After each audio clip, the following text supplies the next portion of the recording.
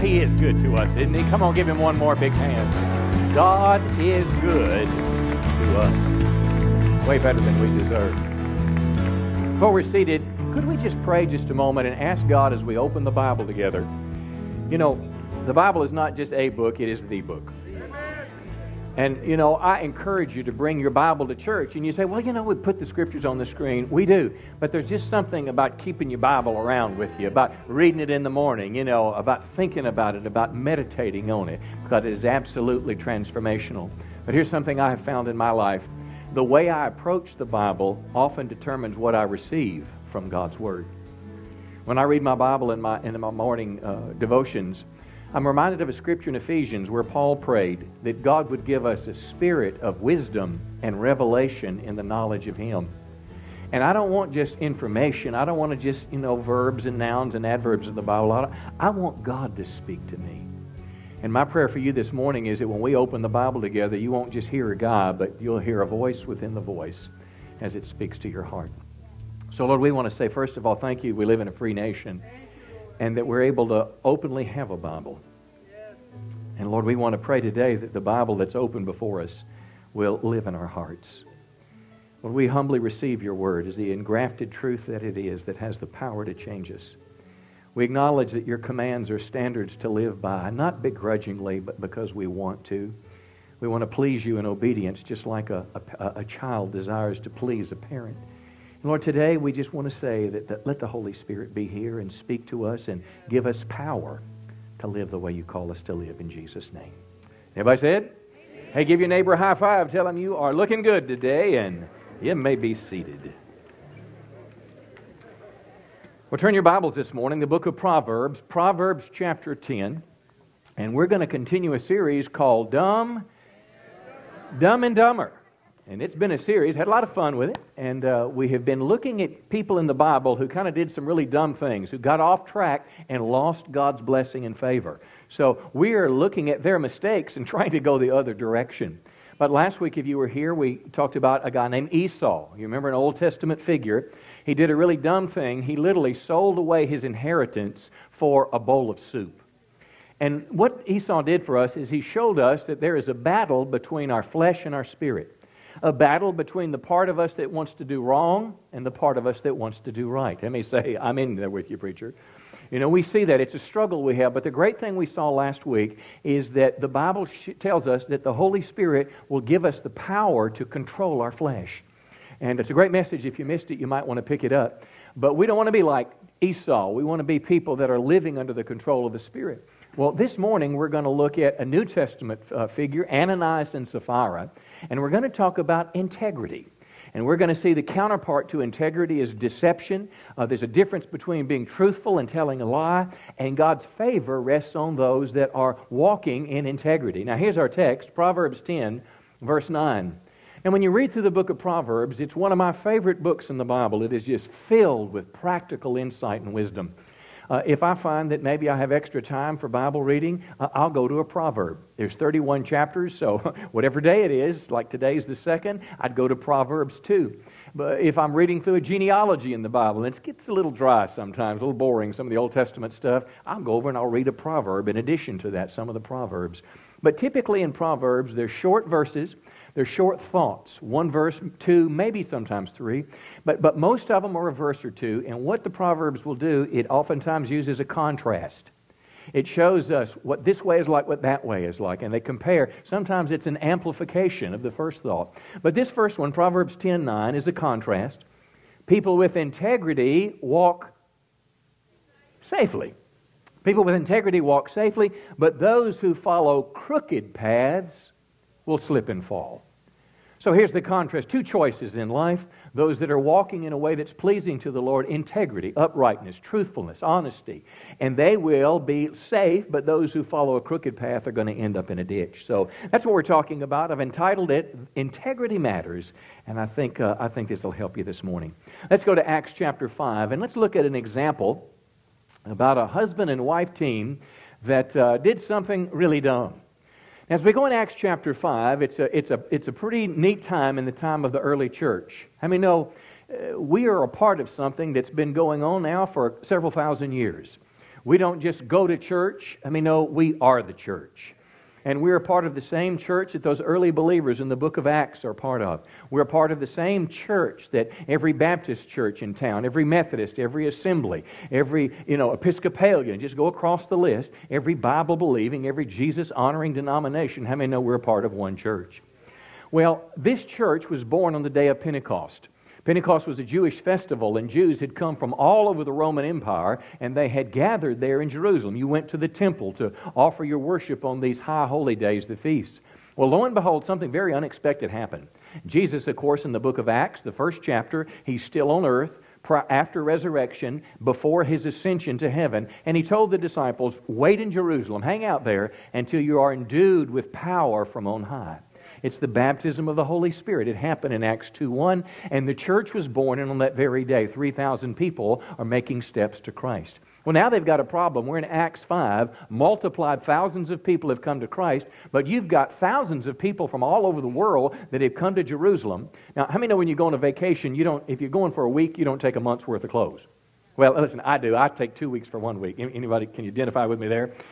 But you take enough money for the week. You don't just plan to live there forever. Well, God had impacted these people's hearts, and now they're out of money, they're out of things, and the problem is the Jews hated the Christians, and oftentimes they wouldn't give them jobs. They're trying to pressure them because they weren't for them. So we've got a real dilemma that people are in great need. And what the early church was doing is people that had possessions, they were selling them, not because they had to, but it was a willing thing. It's much like the tornado devastation there in Oklahoma. People are sending money, people are getting truckloads and caravans to a short-term need. So this is not Christian socialism. It's not the practice where you give everything away to be distributed by someone else, but it was a particular need. Now notice what happened. Ananias and Sapphira, they're a part of the company there. Verse 1 said they sold their property, and he brought part of the money to the apostles, and say this next phrase with me, claiming it was the full amount. Now we're thinking about integrity, and this is where he veered from integrity. He basically told a lie, and he did it with his wife's consent and kept the rest. And Peter said these words. He said, why have you let Satan fill your heart? It's reminiscent of Judas. Remember when Judas betrayed Christ? Satan entered him. They yielded control of this area to Satan. And this next phrase is pertinent. You lied to the Holy Spirit.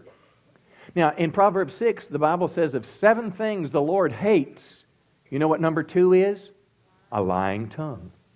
Well, you lied to the Holy Spirit, and you kept some of the money for yourself. And he said, look, the property was yours to sell or not sell. You didn't have to. After selling it, the money was yours to give away. But then he said, how could you do a thing like this? You weren't lying to us. And isn't that interesting? That says that though men were lied to, how many know that was not, he told a fib to folks, but God was the one that saw it, and his greater sin was against God. Which tells us God knows when I'm telling the truth, and God knows when I'm telling a lie. You know, the Bible says that God knows the hidden secrets of our heart. He knows our attitude. He knows our motivations. The Bible says we'll give an account for every idle word that we speak. The Bible says the hairs of our head are numbered. God spent less time with me the last few years on that one. You'll get that in a second. But you're lying to God. And as soon as Ananias heard these words, he fell to the floor and died. And then it says everyone who heard about it was terrified. Now, arguably extreme consequences that we rarely see, and everybody say thank God for that. Aren't you glad God doesn't judge people when they quickly make mistakes? I believe it was because the church was first born. Same reason that in the Old Testament, Achan, you remember when the children of Israel going in the Promised Land, they crossed the Jordan River, and God made a boundary around some possessions, and he stole, and he lost his life because of that. I believe it was because God was trying to emphasize that the church is to be a holy place, a holy church, and his people are to be a holy people. But nonetheless, it serves as an example for us today that God watches our integrity. And that actually illustrates our text this morning, Proverbs 10:9, that people with integrity walk safely, but those who follow crooked paths, Ananias and Sapphira, will slip and fall. Now, it's this word integrity that we'll talk about today, and integrity applies to everyone in this room. How many know if you try to cheat on a test, you lack integrity? How many know if someone tries to cheat from you, they lack integrity? If you lie on an expense report, you don't have integrity. If you're selling a car, come on now, don't shout me down now. If you're selling a car and are a little bit less than honest, how many know it's a lack of integrity? See, this is something that's everyone, and you say, oh, well, it doesn't matter. It does matter. What if you think it doesn't matter that much, what if your spouse told you, hey, I'm going to see my brother in Dallas this weekend, hadn't hung out with him a while, and of course the loving wife that you are, you decide to give him a call, and you call brother's house and brother-in-law's house and say, hey, is my hubby there? Let me talk to my hubby. Well, he's not here. I hadn't seen him. I mean, you got a little problem there. Well, integrity is a part of all of our world. Integrity, by definition, is moral character. Now, moral not in terms of sexual morality, but moral simply means right and wrong. How many know we can do things that are biblically correct, or we can do things that are oftentimes culturally correct, and they're very different? Oftentimes, particularly people in power will tell a lie to get we the masses to kind of go along with something or give us less than the truth. And that's not moral character. Integrity is treating people right. It's honesty, truthfulness, uprightness. It is to be uncorrupted. And I suggest to you that it is missing in our culture. I looked, my favorite news source that I go to is the Drudge Report, the largest conservative news source in the world today. I read it several times a day to find out what's going on. So I just thought that I would look Friday from the perspective of what headline in this news source smacks of a lack of integrity. Listen to just some things that I found off the cuff, and here's the first one. A woman fakes a Las Vegas marriage certificate after her boyfriend dies in a race car crash. Okay, here's the picture. She's dating this pretty rich race car driver, and he gets killed.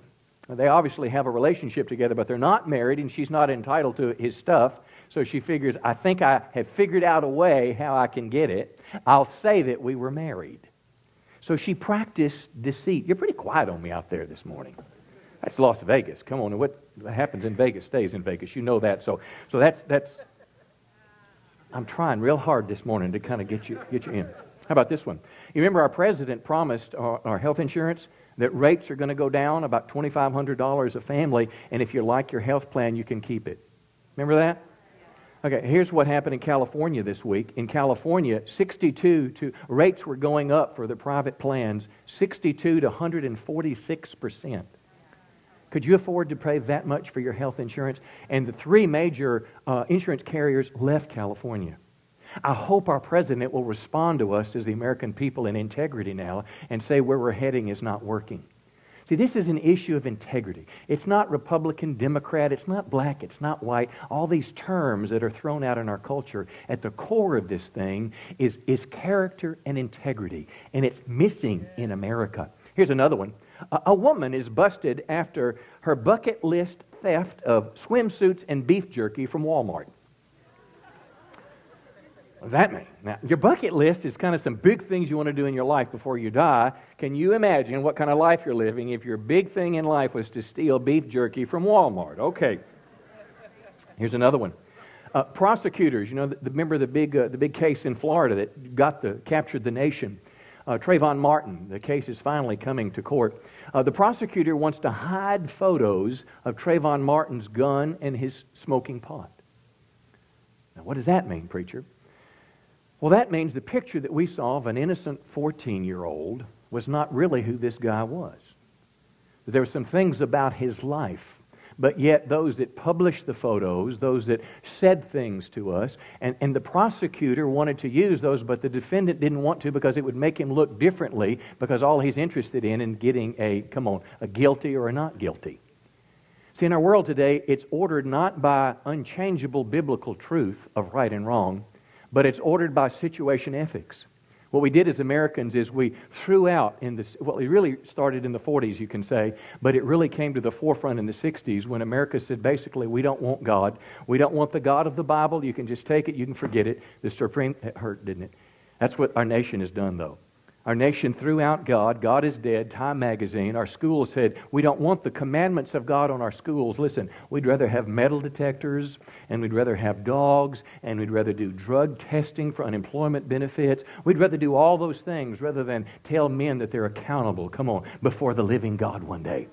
But the problem is in America, when America, secular culture, and the elites threw God out of our culture, we didn't replace our moral code with anything else. So what it gave us is what's called situation ethics, which means this: whatever I have to say or whatever I have to do to get what I want, that's what's right. So whatever I have to do to stay in power as a politician, that's what I need to do. Whatever I have to do to make more money, that's what becomes right. Whatever I have to do to get you to go out with me, whatever I have to do, whatever I have to say to keep my job, that's what's right. Well, I want to suggest to you it is a lack of integrity, and all these moral choices of our character determines our reputation. The Bible says in Proverbs 22:1 that we are to choose a good reputation. That is, you can choose to have a good name, and it says it's more important than great riches. Being held in high esteem is better than silver or gold. Now, what does that mean? That means that your reputation, that is, are you honest or dishonest? Do you lie or do you tell the truth? Do you show up to work on time or are you perpetually late? Are you generous or you're stingy? All these things, these choices in life, it's more important to be godly than it is to have some extra money. That when you fill out your expense report, listen, I could use an extra 100 just like you. I could use whatever. But if I have to lie to get it, come on, a good name is more important. Now, nobody in your world may know, but God always knows. This is what Ananias and Sapphira told us. They told us that God is watching, and God is the one. And the Bible says don't let anything be more important than your moral integrity. The things that you do that are right. Now, here's the big question this morning. How do I live a life of integrity? How can I earn a good reputation? It's not complicated. This is a message that the most simple among us can live, but that is difficult to do, but yet is basic and profound. I'm going to give you 3 things this morning. And the first one is a life of integrity is to tell the truth. Amen. It simply means to be honest in life. The second is that we admit our mistakes. And how many know it's easier to cover up than fess up? And the third one is that we keep our word, that we don't break our promises. This applies to preachers, come on, it applies to students in school, it applies to the business owner, it applies to the janitor. I mean, this is across the board that God is looking for you and I to be models of integrity. Have you heard the phrase as the Christian that we're to preach the gospel wherever we go? But when necessary, use words. This is what we're talking about. The way we live our life is our greatest testimony. Let's look at the first one, telling the truth. Now, a couple Proverbs here. Proverbs 3:32, this is the New Century Version. It says, the Lord hates those who do wrong, but He is a friend to those who are honest. Here's the contrast again. So, if you want God to be your friend, be honest. On the other hand, if you want to find God's disfavor, do wrong. And in this case, the opposite of honesty is telling a lie. It's covering up. It's the whole life of deception. Proverbs again, 14:9, fools don't care if they sin, but honest people work at doing right.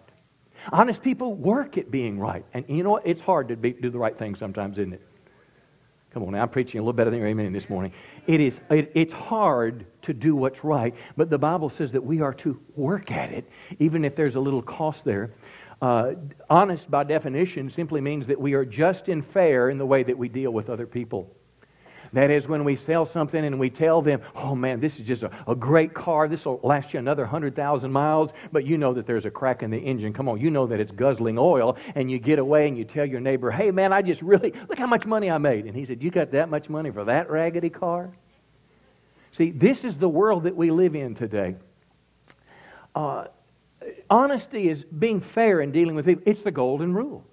Do unto others, Bible, as what? You have them do unto you. The second great commandment, Jesus said, was to love your neighbor as yourself. So the way we treat people, that we are free from deceit and fraud, that we tell the truth, and truth by definition is a true statement of the facts, that we don't exaggerate. Tell me if you know who said this. If you tell the truth, you don't have to remember anything.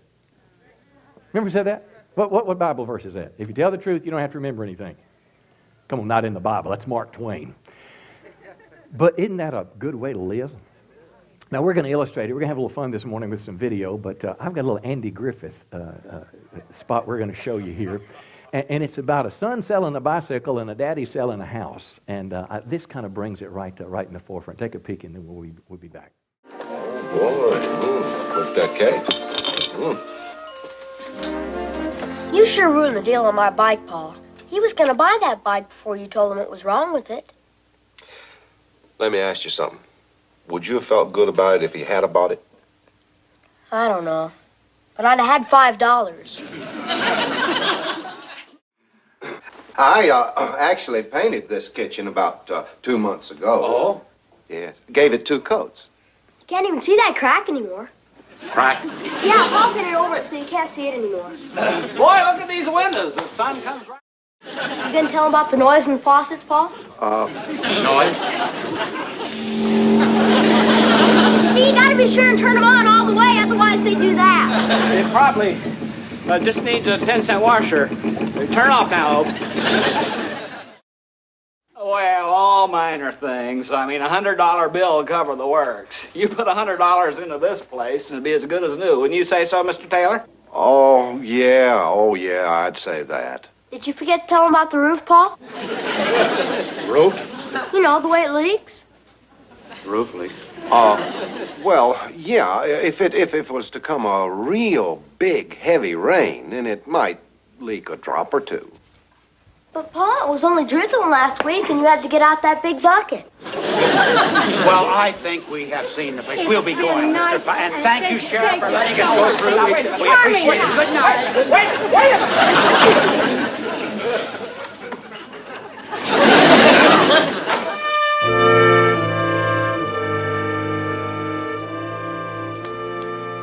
Opie? What, Paul? You did that just to get even, didn't you? Did what, Paul? Saying all those things about the house while the Simses were here. You were getting back at me for ruining the deal on your bike, isn't that it? Oh, no, Paul. Because if you were... I wasn't, Paul. I wasn't honest. Then why did you do it? Well, I was thinking about what you said. What? That if you're selling something, you should tell people the truth about it, or else it ain't honest. That don't just go for bikes, does it, Paul? It goes for houses, too, don't it? Oh. Well, Opie, the fact is, bikes are bikes and houses are houses. You understand? No, Paul. Well, tell your neighbor houses and bikes share something in common, don't they? But you know, it's hard to tell the truth when it'll cost you something. It's easy to do if there's nothing involved, but telling the truth, listen, friends, is what we're about. We had an opportunity just the other day. Rebecca had her last ball game in New Boston there on Thursday night. Got done late. I was ready to go home, but of course, the reward for the last game needed a milkshake, chocolate milkshake, Sonic, bananas and all that. So anyway, we go up there and they bring it out, and my friend gave the girl a $20 bill. And $2 milkshake, $1.89. I think it's half price then at that time. So gave a $20 bill, and she gave him back $24 in change. Not a bad deal. Milkshake, come on, with 2 straws, and 20% profit. The only problem, think about integrity now. So he gave her the change back and then encouraged her, listen, to study in school in math class. But then invited her to go to Pastor Ron's church, which was right next door. And then after it was all over, going home, Rebecca said, well, most people wouldn't have done that. And our conversation went like this, honey, we're not like most people. We're a Christian. Amen. Now listen, this is where we live life. And we do this not just for some money. Don't ever sell your soul, come on, for $6 or $600. Or $6,000, or $60,000. How much? What would it take? What amount? I'm telling you, in our lives, we want pleasing God to be the number one thing in our life, because integrity, come on, is the foundation of our character. Give the Lord a big hand. Let's look at another one. If you want to have a good reputation, if you want to be this pleasing to God, then not only must we be honest and tell the truth, but admitting our mistakes. Now, Proverbs 28:13, this is probably my second favorite verse in the whole book of Proverbs. It says, and here's the contrast, he who conceals their sin does not prosper, but the one who confesses and renounces them finds what? Mercy. So here's two ways to deal with a mistake. I can cover it up, I can conceal it, I can blame someone else, or I can do this difficult thing is I can acknowledge it, I can confess it, and then I'll find mercy. Mercy from God. Listen, and the ticket is that I deal with my mistakes in the wrong way. That rather than ignore them or try to get rid of them or threaten people who tell on me, that I acknowledge it. Come on. And this is what's missing in our broader culture. And if I could talk culture just a minute, right now our nation is focused on a number of scandals. We're focused on one scandal, though, that affects all of us with the IRS. I hope you're following this, but during the election season, over 500 organizations that were applying for tax-exempt status were denied or put off by the IRS.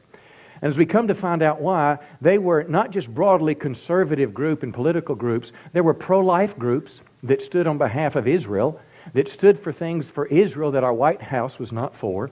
They were denied. They were put off. Pro-life groups.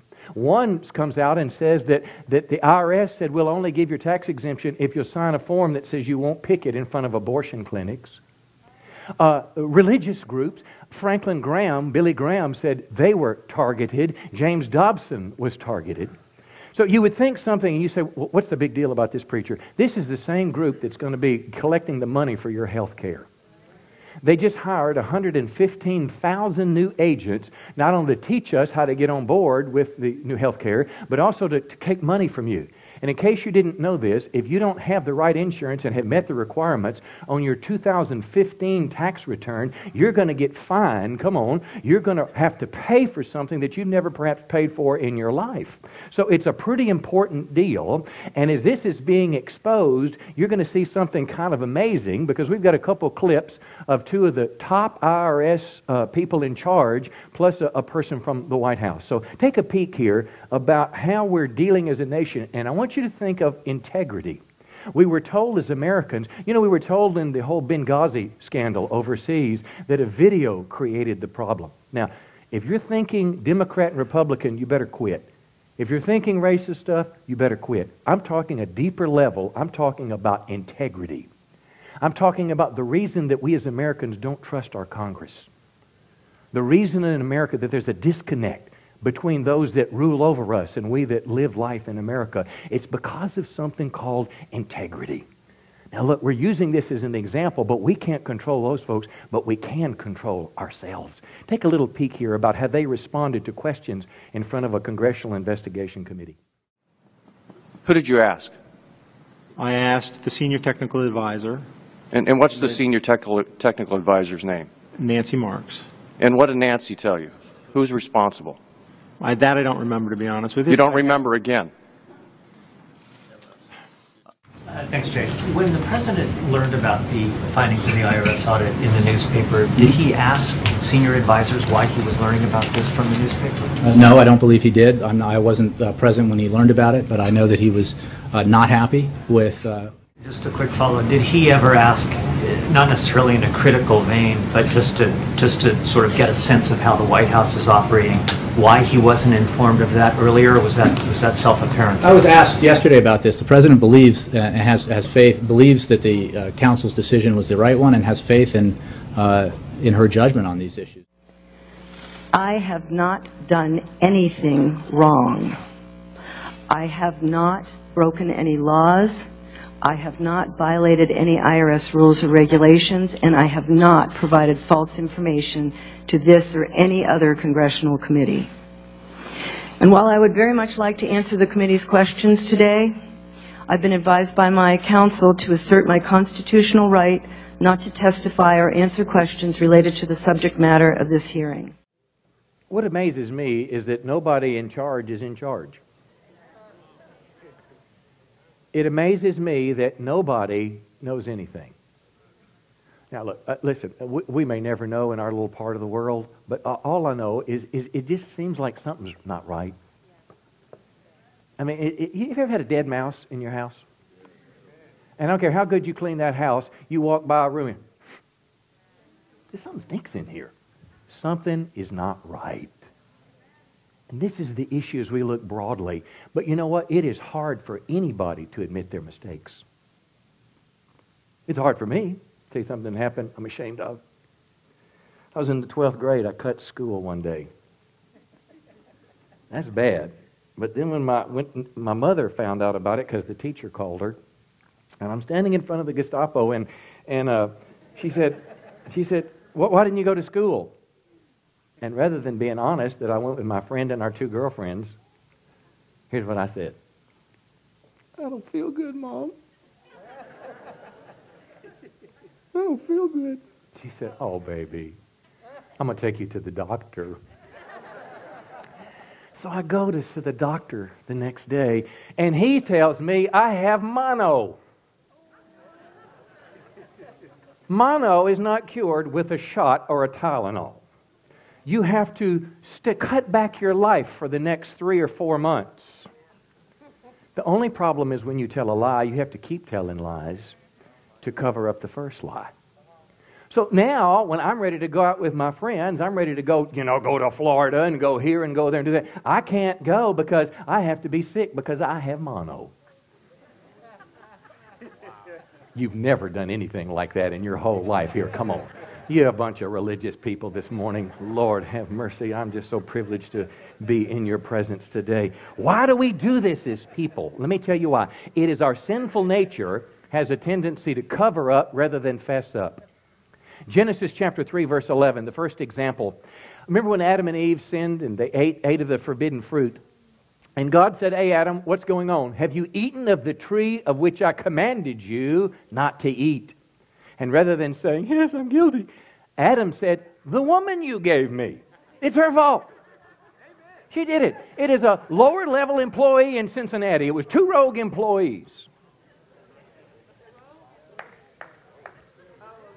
It's a video that nobody has ever seen. And that's why the Muslim world has erupted. Eve straightens it out as a woman always will. God asked her the same question, verse 13. And the woman said, the serpent deceived me. You'll never find God's favor in a cover-up. If you don't care about God's favor, do what you want to do. But if you want God's favor, Proverbs 28:13, if you conceal your sin, you will not prosper. But if you confess it and forsake it, you find what? Mercy. Come on, how many people want mercy? Wave your hand at me this morning. I do too. And let me encourage you, whether it's with your wife, your kids, or your workplace, or wherever, be someone that lives with integrity. And to have integrity, you got to be honest, and then you have to fess up rather than cover up. Ooh, tell your neighbor, he's almost done. I'll be glad this morning. Here's the third one. To have a reputation of integrity, you got to keep your word. Don't break your promises. Now, 2 Corinthians chapter 1, verse 17, Paul the Apostle has told the Corinthians he's coming to see them. He's going to visit them, but something happened that stopped him. And then they basically are upset at him. They say he's not a man of his word. Notice what he says. He said, you may be asking why I changed my plans.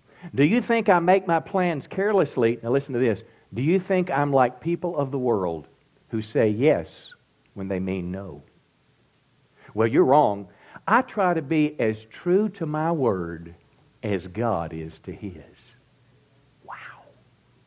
I try to be as true to my word as God is to His. Now, what does that mean? That means if I tell you I'm going to do something, I do it. And if I don't do it, and I remember, I call you up and I tell you, hey, I need to ask you to forgive me. I told you I'd been there. I told you I'd help you with your yard. Come on. I told you I would do whatever, but I forgot. I got busy. Would you forgive me? I'd like to come and make it right.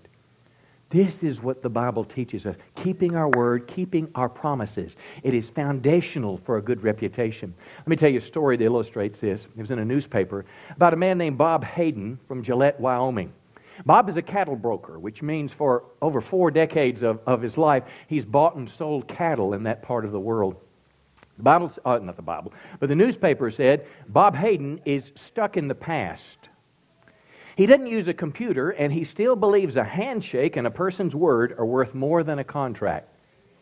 Now, stay with me on this now, because you and I live in a world today, if you want to buy a house, you got to sign a stack of papers about that thick. And most of those papers are trying to get you to do right.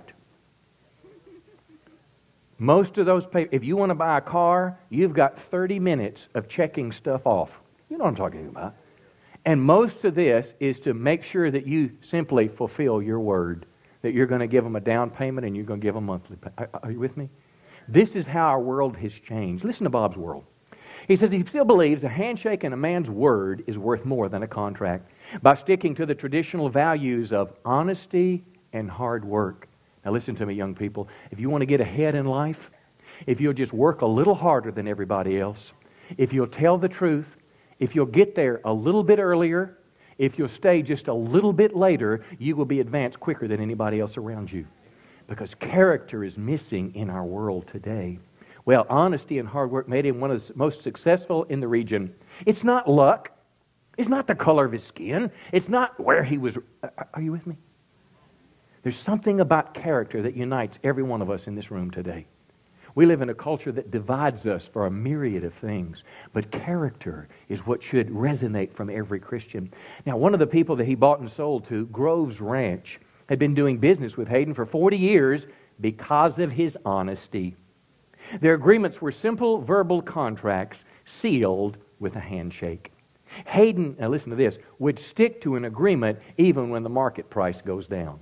What's that mean? That means, let's say they got together, he looked at the steers that were out there was 100 of them, and what's beef selling for today? Anybody know? On the hoof. Anybody know? I have no idea either. Let's say it's 50 cents a pound. Okay, about 65 cents a pound. Well, let's say there's a handshake and I'm going to buy your steers for 65 cents a pound, and unfortunately I'm going to pick them up in a week. Well, between now and then when I get back, beef has dropped to 50 cents a pound. And I'm going to lose 15%. And there's just a kind of a wiggle to get out, because now we're talking about $10,000, $15,000, and how can I get away? I know I told you that. Call me back later, okay? I'm just busy right now. What'd you say? The phone's been disconnected. I'm too busy. I'm on vacation. Or, come on, what does an honest man do? I'll honor my word at 65 cents.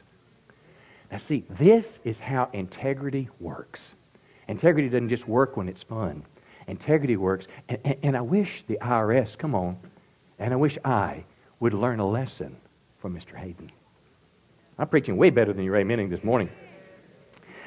How the Bible says this. Psalm 15, verse 1. Who may enter your presence on your holy hill? This is talking about going into the temple of God. Who may go into your presence? Notice those who lead blameless lives and who do what's right, keep going, and speak the truth from sincere hearts. Look at verse 4. Those who keep their promises, say it with me.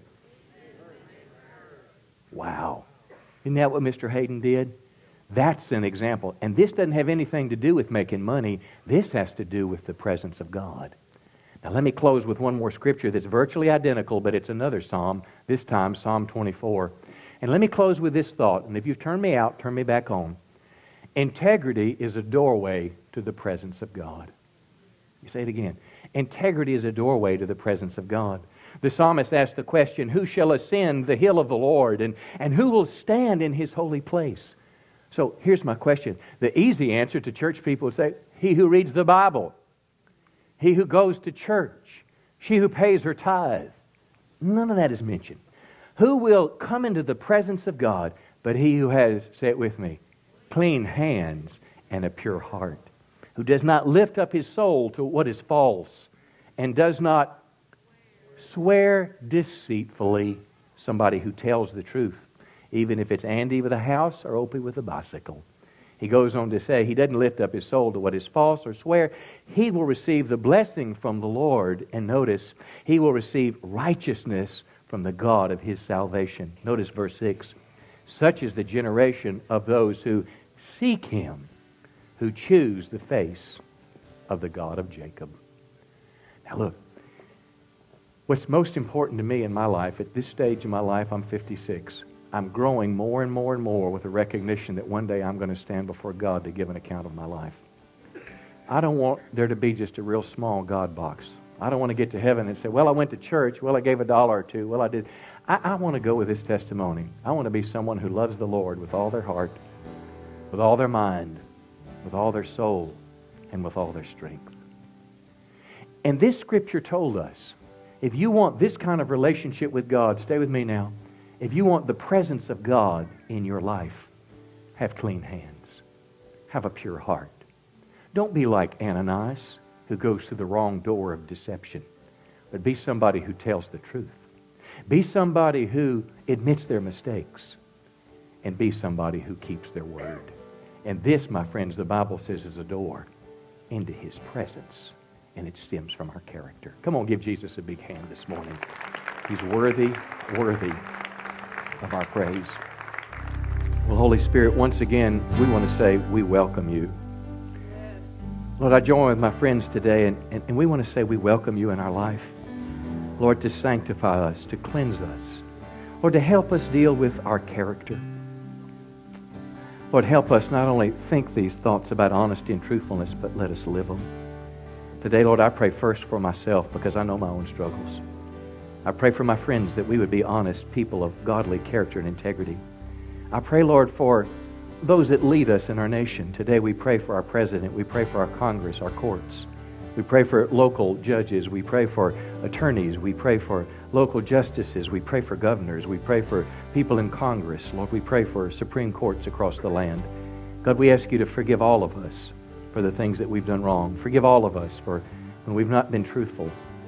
Lord, we just pray that you would help our nation once again return to a footing of your word. We acknowledge our mistakes before you, and we receive your forgiveness. But would you please, Lord, do something in our hearts?